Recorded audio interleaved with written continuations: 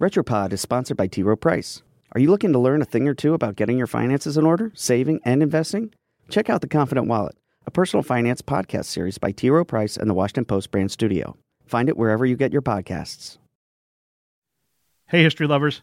I'm Mike Rosenwald with Retropod, a show about the past rediscovered. There's a new film out about the life of Supreme Court Justice Ruth Bader Ginsburg, or, as she's been dubbed recently, RBG. Ginsburg, RBG, has become something of a pop culture icon. The new movie, titled On the Basis of Sex, focuses on the early law career of RBG, played by Felicity Jones, and her key role in the women's rights movement. It's a riveting legal thriller in its own right, but the film also serves as a historical canvas on which several forgotten heroes of those times spring back to life. One of them is Dorothy Kenyon, lawyer, activist, rabble rouser.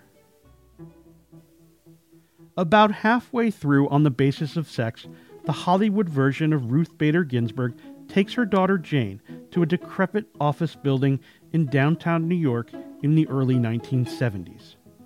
They are there to see Kenyon, played by Kathy Bates.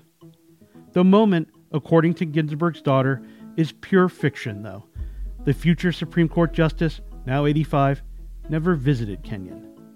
Yet, in the narrative arc of the movie, the scene is pivotal, just as Kenyon was a pivotal figure in the arc of Ginsburg's legal career. Why?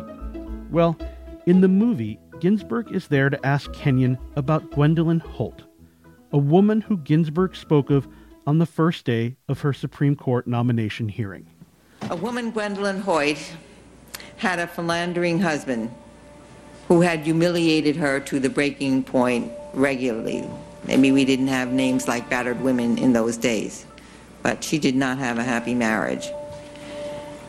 One day, in rage at the humiliation to which she was exposed, she turned to the corner of the room and spied her young son's baseball bat. It was a broken baseball bat. She took it and brought it down on the head of her husband, ending the fight, ending the husband, starting the prosecution for murder. This occurred back in the late 1950s in Florida, where only men were lawfully bound to serve on juries. If women wanted to serve, they had to volunteer. So very few women were in the jury pool. Hoyt and her lawyers argued that this was unconstitutional because she was not judged by a jury of her peers. One of her lawyers was Dorothy Kenyon. Kenyon was born in New York during the winter of 1888. Her father was a patent attorney, a progressive one, too. She asked him once, according to her obituary in the New York Times, "Can girls be lawyers, father?" And he answered, smiling, "Why not, my dear?" Kenyon graduated from Smith College. In 1917, she earned a law degree from New York University, one of just a handful of U.S. law schools enlightened enough to enroll women.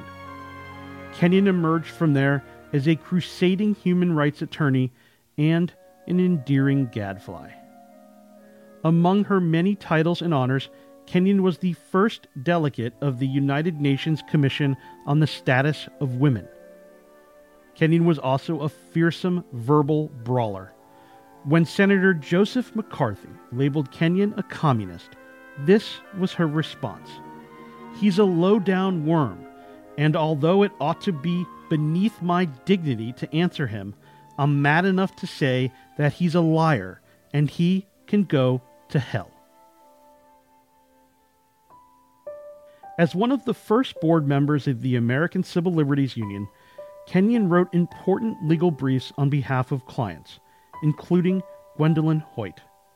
Hoyt's case made it all the way to the Supreme Court, which ruled unanimously against her. Women are the center of the home, the court said, so it was naturally reasonable for them to be relieved from civic duty. But Kenyon's loss in the case, as the movie and history makes clear, informed the intellectual and emotional underpinnings of future legal arguments, including landmark gender equity cases Ginsburg argued in briefs to the Supreme Court. One of Ginsburg's crucial cases was Reed v. Reed, in which the court unanimously struck down an Idaho law stipulating that males must be preferred to females in administering estates. It was 1971. Kenyon was then in her early 80s and dying from cancer. And when Ginsburg took up the case for the ACLU, she honored Kenyon's legacy, listing her and another civil rights hero, Pauli Murray, as co-authors on the brief she submitted to the court. Though Kenyon was early in the struggle, Ginsburg later said that she, like so many others, kept the idea and the hope alive. I'm Mike Rosenwald. Thanks for listening. For more forgotten stories from history, visit WashingtonPost.com/retropod.